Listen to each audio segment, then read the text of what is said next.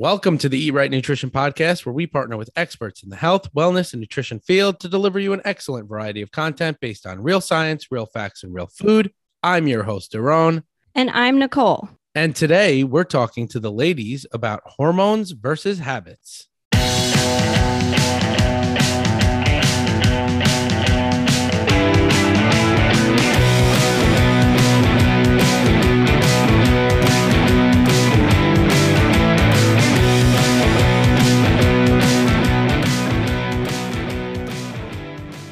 All right, Nicole, welcome to episode number, 58?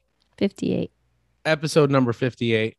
We are talking to the ladies here that are basically, Nicole, we've had this conversation, basically like, I don't know what to do. I've tried everything. It's got to be my hormones. Mm-hmm. And I think this is something that as coaches we face often. And we're not saying that hormones aren't important, but what we are saying is oftentimes people come to us and they're like, it's got to be my hormones. And we're like, all right, well, let's kind of just take a step back and see what your daily habits look like. And then we see some of these food journals or some of these exercise habits. And we're like, okay, whoa, like we've got to take it way back. Mm-hmm. So I think a good place for us to start is starting with the fundamentals of what fat loss means and what the components of fat loss are. And that is really the starting point of where you need to start looking before you start saying, okay, well, I need to get some labs done and I need to see, hormonally what my essentially my hormone panel is, my estrogen, my estradiol, my testosterone levels, my cortisol, my thyroid hormone, my T3, T4, reverse T3, all of those things, right? Before you go into that, you should really probably be assessing your habits. This is a difficult episode because hormones clearly can impact the way that a female body functions 100%. We know this.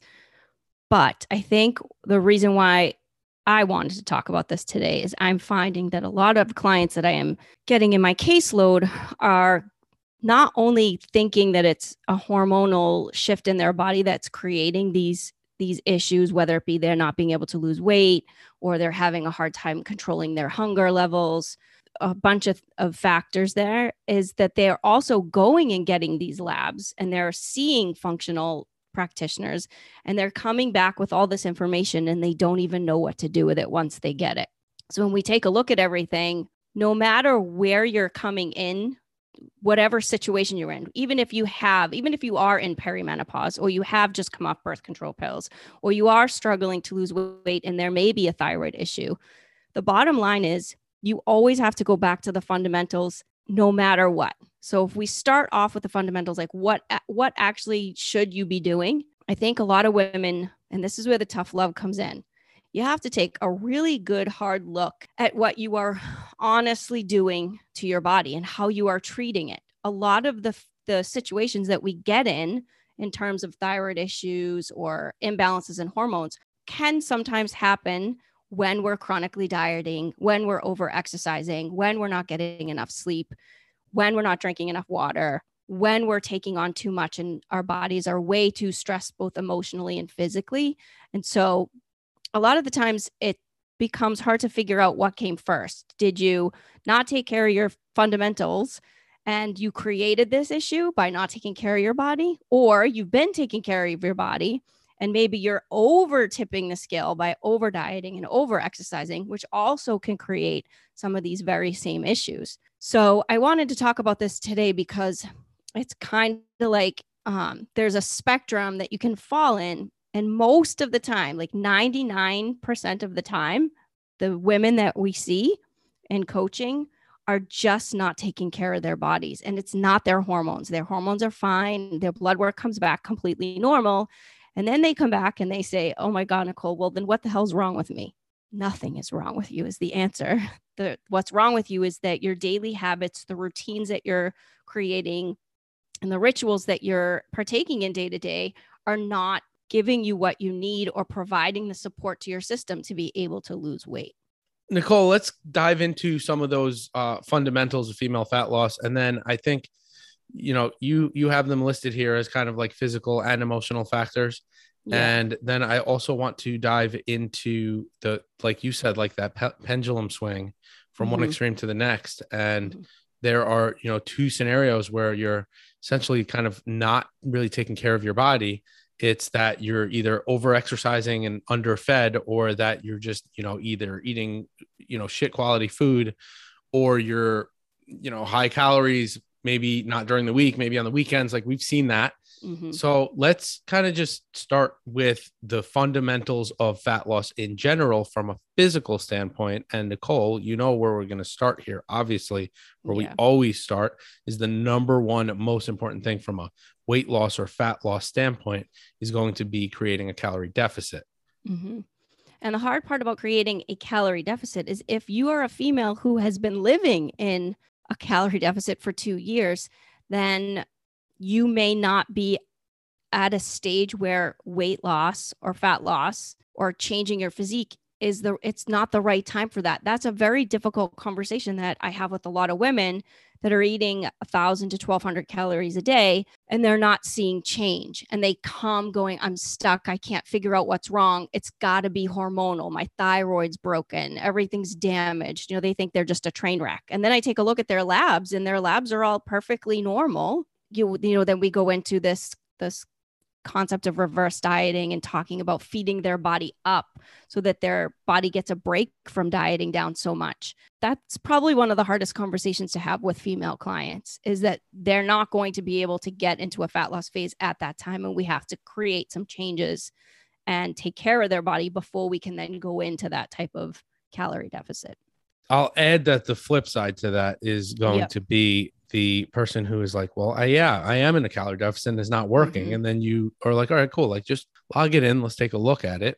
And we've had scenarios like this where it's like, okay, well, you're not in a calorie deficit at all. Yeah, not even close. Or you're in a calorie deficit during the week, but then on the weekends, you have 4,000 calories a day or 5,000 calories. Like you're eating a ton of calories on the weekends, basically treating your body as if it's like a garbage disposal on the weekends. And then you're not thinking, and this is where you and I have spoken about the deficit that you're creating, not just for the day, but also for the week. And you have to look at what your whole week looks like. It doesn't matter if you've created a deficit Monday through Friday. If Saturday and Sunday, you're eating back those calories and then some, of course, you're not going to be getting results. So you need a net deficit created over the long periods as well as the day to day. So it's important to note that, like we're talking about here, is the two extremes of the pendulum. Maybe you're over dieting and you've been chronically dieting and chronically exercising for a prolonged period of time, and your body's just had enough. And it's like, no, I can't. I need to conserve energy. You're trying to kill me here, right? Or on the flip side, maybe you're just not in a deficit. Maybe you need to have a real hard conversation with yourself and say, okay, well, I haven't really been adequately tracking what I've been doing. And now I really need to pay some closer attention to, the meals that I'm putting together. Yeah, exactly. So then once we assess this, right, are you in too big of a deficit or are you not in a deficit at all? Okay, so where do we go from here, right? We start building for you. And one of the first things that we build in a successful meal plan, especially in a fat loss strategy, is going to be your protein intake. We're going to start with that protein anchored approach, and we're going to give you adequate protein throughout the day to preserve lean mass, to build lean mass, and to help drive a healthy functioning metabolism. Yeah. And for females, this is so important for your menstrual cycle, for PMS, for all the things that people come to me with thinking that things aren't working correctly on the hormone side.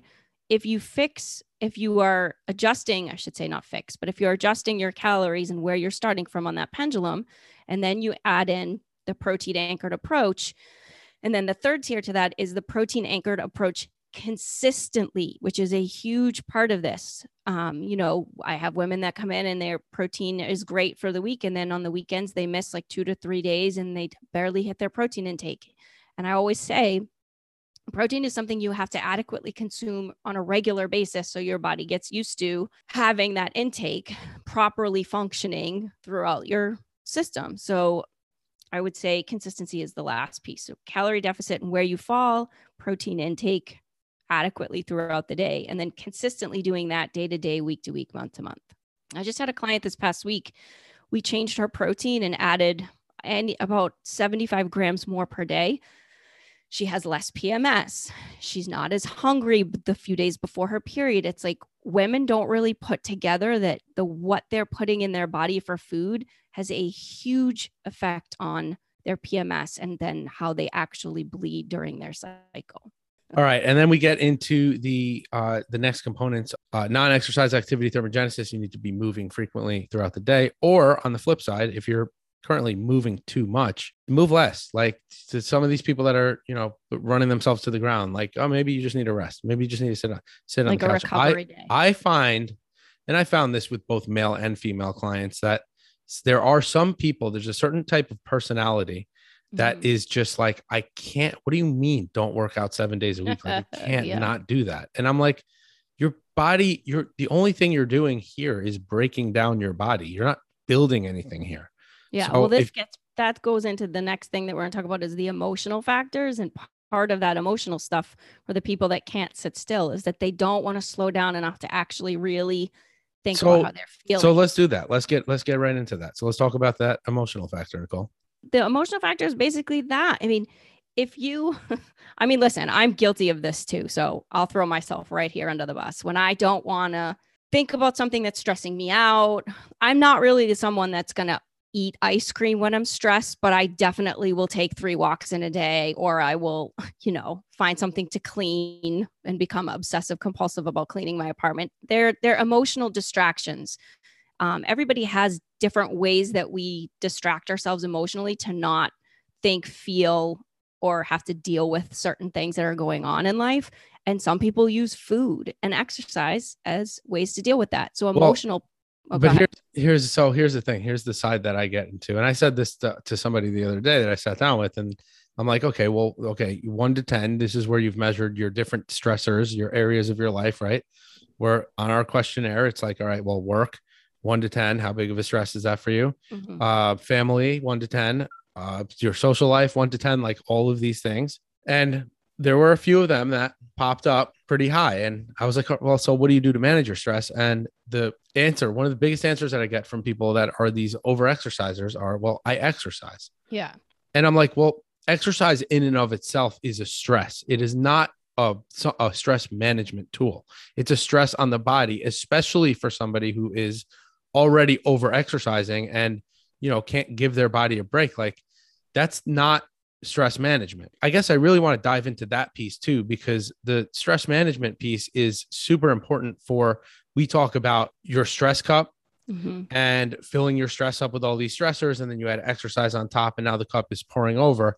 You don't have room for exercise unless you're focusing on those stressors, because exercise in and of itself is a stressor for you, which, interestingly enough, and this is something that I just realized, I knew it, but as I do it more and find the purpose of it, walking for me is one of those things where, like, if my head is cluttered, there's a lot of racing thoughts.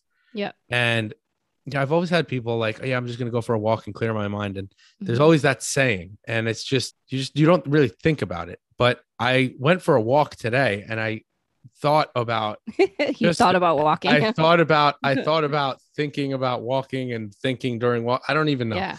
But I'm like, oh, wow, like this is a stress. So like when I don't do this activity, just leisurely walking, I find that the stress starts to build up. Yeah. So it's something that I need to incorporate daily. So if somebody were to ask me today, what do you do for stress management? One of those top things is going to be walking. Yeah. Well, me too. And if anybody follows me on Instagram at Boss Blasi, I post pictures of my walks all the time. I think it also, so a lot of what I discuss with clients, it depends on the person. And on my questionnaire, we talk about stress starvers and stress eaters, stress movers, and stress sleepers. And so you have, again, that pendulum. Like if you are a stress starver, which I am, meaning there are certain things in my life that stress me out that I can't eat. Like I starve myself, not like aggressively starve, but like I won't be missing a meal if I'm stressed about like a relationship or a fight with a friend. But then you have things on the other end of the spectrum. Like if I have a hard time at work with something, I'm a stress eater that in that aspect. And then you have the stress, exerciser, someone that has to move, like you said, to walk and think things through and talk it out. I tend to be a stress driver. Like I'll drive in my car and have the argument with the friend or have the argument with the person or talk out what I want to say. Like I'm a stress driver. I'll just go take a drive and like hash it out.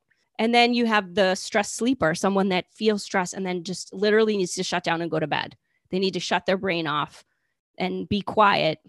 Some people will paint and like adult coloring or paint, different type of artsy stuff that takes your mind off whatever it is so that you have a clear mindset to make a better Why do we decision. have to call it adult coloring? I don't know, because that's what they call it. But it's just coloring. It's just coloring. It's just a child versus an adult. I don't know why. It's just what they call it. Haven't you ever seen them in the stores? It's called an adult coloring book. No, I've never seen that. I thought you just made that up. No, I'm not making it up. I'm like adult coloring. Like, no, it's just a person coloring. Like it's, I guess marketing maybe. I'll send you a picture. Like you market a product towards like kids or adults. Is that why? Maybe, I guess. But I also think it's just, adults don't want to think that they're coloring. I don't know. Oh, great. So I'm doing adult coloring. I love adult coloring. I think if you want to call adult coloring, that's like painting your living room. That's adult coloring. That's actually a really good point. Yes, that's true. I hate painting in the house, but rather color a pretty flower. You also hate being an adult. So yeah. There you go. There you go. All right. Back to the show. Sorry. Emotional factors. Basically what we're talking about is like the different type of personalities will need different structure in terms of how they deal with their emotional factors in life. And all of those things can swing one way to the other. So it really depends on the person. So Nicole, let's talk a little bit about, as you're mentioning, like some people don't eat when they're stressed. Some people do eat when they're stressed. Let's talk about kind of differentiating hunger versus stress eating. So how would we approach something like that?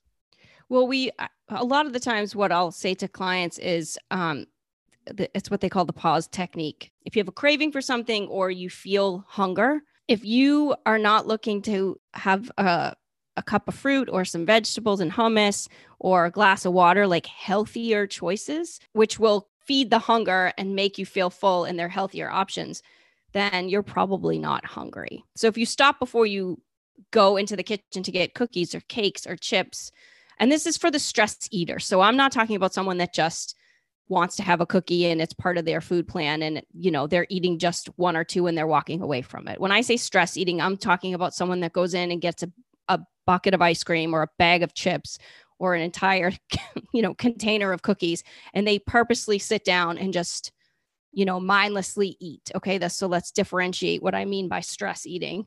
If you have the ability to take a breath and step back before you actually dive into the bag of chips or the ice cream, if you can eat something healthy and it feeds you and you don't go into, some of the foods that aren't going to fill you up, because we know a container of ice cream isn't really nutritious, that you're just utilizing that as empty calories in a way to fill the void of whatever you're feeling or don't want to feel, then you're probably not hungry for it to start.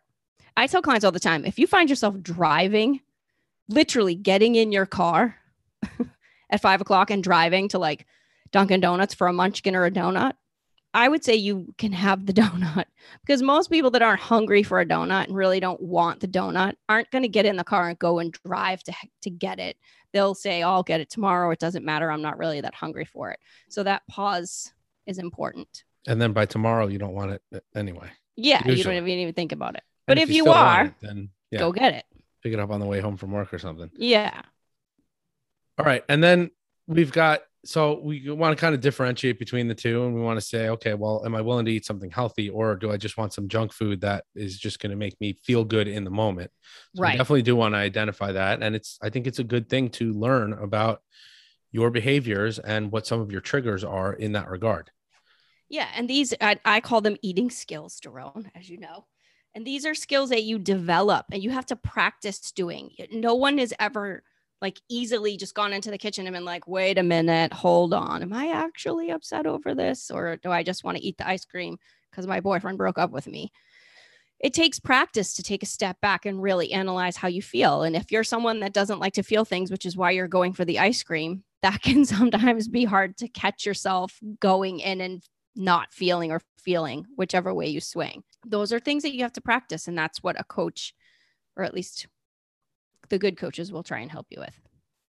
And then moving along, Nicole, let's get into some guidelines for fat loss success that are just, I guess, general guidelines, not just for women, but also, for anybody really trying to focus on fat loss. And this ties into some of the fundamentals that we've talked about in regard to female fat loss. Yeah. I mean, I always start with, quality food. I mean, let's be honest. If you're not going to take the time to choose or make good choices with the foods that you're eating, you're in trouble right out the gate. I mean, you have to have a calorie deficit. Yes. You have to be exercising and walking and sleeping and stress managing, all of the physical stuff. But if you're waking up and having a munchkin for breakfast and coffee for lunch and no dinner, you're in trouble. Those are poor food choices. So you have to make an effort to create a meal plan that works best for you, maybe grocery shopping lists, prepping food, or if anything, knowing where you're going to go and get your lunch at work and make healthy choices. And I think we've covered this in our previous episode. There's absolutely no excuse anymore. And I'm going to say that one more time. There's absolutely no excuse to not make a good food choice in almost 90% of where we go to eat these days. When women say, I didn't know what to do when I went out to dinner with girlfriends, I really don't understand that. I don't think it's I didn't know what to do. It's just that I didn't want to even think about what to do. Exactly. I just wanted to go in and not think and then just do. Listen, I mean, I've seen this time and time again, and then I'll be like, listen, like what are your good, and it's like, in some cases it's just, you have to learn the ability to think outside of the box of what you've been doing, because what you've been doing obviously got you to the point that you're at here, and you're unhappy with that. So it's now you have to train yourself to say, okay, well, what is different than what I've been doing? And how do I kind of move forward and think outside of the box in terms of what I've been doing?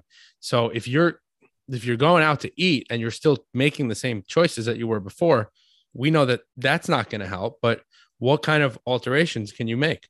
You can literally go anywhere and order chicken, or go anywhere and order vegetables, a salad. And just you don't even have to make a major change. You can make a change in your portion size. Exactly. That in a place that you typically go to. Exactly. And Nicole, that's one thing that I found in terms of like people that are overeating are typically just eating very large portions or very calorically dense portions, right? And this is where we get into nutrient density versus calorie density, right? Right. And we really want to just push you more towards the nutrient dense side and just say, okay, well, let's scale it back a little bit. You don't need to make these crazy adjustments or changes. I mean, like a perfect example. I went from I was like, all right, I'm going to diet at 2,500 calories. And then I was like, all right, well, 2,500 is not really doing it for me anymore. So let me just remove a little bit from some of my meals, right? Like instead of 6 ounces of, I do like those frozen sweet potato fries. Yeah. And I'll bake them in the oven. And instead of 6 ounces, I'll do 5 ounces. Right. And just that minor adjustment is like, okay, you spread that across my meals. Exactly. Okay. Well, now I've just taken out the 200 to 300 extra calories that I wanted. And I went from 2,500 to around 2,300. And I didn't make a major adjustment. So even when I'm eating out, it's like, all right, well, the normal portion size that I'll have, I'm just going to eat a little bit less. And then I made that additional change. It doesn't have to be something so complicated. I know that we do like for people to really learn about food, right? And I will say that I have learned about what portions look like and what portions are. And I did map out completely my 2,500 calories to make sure it was accurate. But from there to scale, I was like, all right, cool. I just chop off a little bit and I'm roundabout where I want to be. My energy's good. My hunger's okay. So I'm really assessing the things that I need to, and I'm feeling fine with that. Yeah. So you just knocked out planning ahead, meal strategies for success, and nutrient dense foods, which are all on the eating guidelines for success. You just kind of crashed all of them down. Bravo. Boom. Crushed it. these are some of the things that you need to assess and look at. And these are all of the things where you're like, all right, well, are my habits in check before I'm going to, oh, well, it's got to be my hormones. And what I want to say about it's got to be my hormones that I hear all the time is we are so quick to blame anything but us. We are so quick to not take personal responsibility. Yeah. And this is the issue. Is it maybe your hormones? Yes, but 90% of the time it's not. So you really have to listen, unless you've been, let's say, diagnosed with PCOS and you're putting on body fat and you have all these symptoms. Unless it's something like that, like 9 times out of 10, which is more common, right? We're talking about 1 in 4 women. So 25%. All right. So 75% of you that think it's your hormones don't have PCOS, and 90% chance it's not something else with your hormones, right? That's, I guess, how I'll kind of try and word that. But you have to make sure that even if it is your hormones, food is driving hormones too. So you could make some dietary changes, right? I'll give an example of this. When we talk about thyroid function, when we talk about Hashimoto thyroiditis, right? Are you going to need medication to level out your thyroxine levels? Yes, absolutely. But you're not going to solve the problem still if you don't change your habits. Exactly. So, and a lot of these, when it comes to Hashimoto thyroiditis, like you could be eating foods that are affecting your immune response that are causing a lot of these issues, is causing your body to create antibodies, right? You could have an issue with dairy and you're just shoveling down milk and drinking, eating milk and cereal in the morning, right? That could be what's affecting you in a negative way. You can have an imbalanced gut microbiome. You can have, what else? There are so many things. I think one of the biggest pieces to that is every woman, from a female standpoint, every female is different and reacts different. So the reason why I think we've kind of gotten to this cycle, especially now with females thinking hormones, is one, we're more educated about it, which is phenomenal. But at the same time, then they're using that as fuel to be like, well, something's got to be wrong. You have to have more than one symptom, meaning you can't lose weight, to say that there's something there's dis-ease in your body and the functioning of your your hormones are not functioning well. Do you hear what I'm saying? Well, like, you can't just come to me and be like, I've tried everything and I can't drop 10 pounds. It's got to be like, I had my thyroid tested and I had a Dutch test. Like, I've got tons of women doing Dutch tests now. And then they come and I look at everything and everything's normal. I'm like, there's really nothing off here. Well, then what should I do? I'm like, well, okay, let's go back to the basics. 90% of the time, they're nowhere near their protein intake. They're definitely not getting it consistently. They're absolutely not exercising in a way that is going to help support their immune system. Like we talked about, they're either too much or too less, or they're jumping. This is the other one. They're jumping from program to program to program to program and never seeing results because they don't stay there long enough to actually get any. So it gets a little bit frustrating as a coach to I feel like a lot of the times I have to anchor my females down and kind of hold it down for them and say, listen, you have to stay here for the next 6 months and do all these things that we just put into place in terms of your habits, routines, and rituals for the next 6 months. Like, no messing around, hunker down. And then let's see if we can get the results that you want. And I'm telling you, to our listeners, 99.9% of the time, things happen and they're blown away by what their bodies can do when they really own up to the fact that they were the ones not putting in the work. You have to focus on what's in your control. Okay, I'm not losing body fat right now. What factors am I in control of that maybe are either hindering my progress, or if I change them, will accelerate my progress? And just take ownership of those things. And I don't know about you, but I love being in control. I love being in the driver's seat. I'm not quick to say there's something wrong with me. I'm quick to say, okay, what can I do to change my current situation? Yeah. And when you flip the dialogue from it's got to be something else to, okay, well, what am I in control of that is not happening at the moment? Then you start to take a hard look at your habits and you say, okay, well, I could maybe get an extra hour of sleep at night, or I could maybe focus on my stress management, or, you know what, I'm not really in as big a deficit as I thought, or I am over exercising and maybe I need some time for rest and recovery, whatever that looks like for you. And listening to this episode, hopefully you gathered some information that you can really just look at your plan, look at your program, and, reassess and evaluate before you decide, hey, it's my hormones. And then you go and get lab work done. And then you're disappointed because, oh, well, the doctor can't figure out what's wrong with me. Exactly. Yeah. That's the biggest part here that I think. I mean, if something is truly authentically wrong, obviously you need to be at the doctor's, and the doctor will take it from there to make sure that everything is in a place of health and wellness for you. But even still, like you said earlier, you still have to go back to all the same fundamentals that we've just been discussing and make an overhaul in order for even that one issue to not continue to get worse, which is kind of my point. Well, here's the thing is, if let's say your hormones are slightly off, right? But you haven't been in a calorie deficit. If you work that stuff out with your hormones, guess what? You're still going to have to be in a calorie deficit. So right. You're still going to have to do what you need to do to hit those goals. So we'll, I guess, leave it there.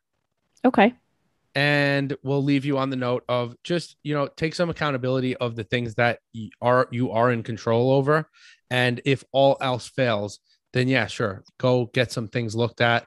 Listen, I'm totally an advocate of doing lab work and just making sure that you're overall healthy and going for your annual physicals. And if there's anything in particular that you think is wrong, speak to your physician about that and have them check that out.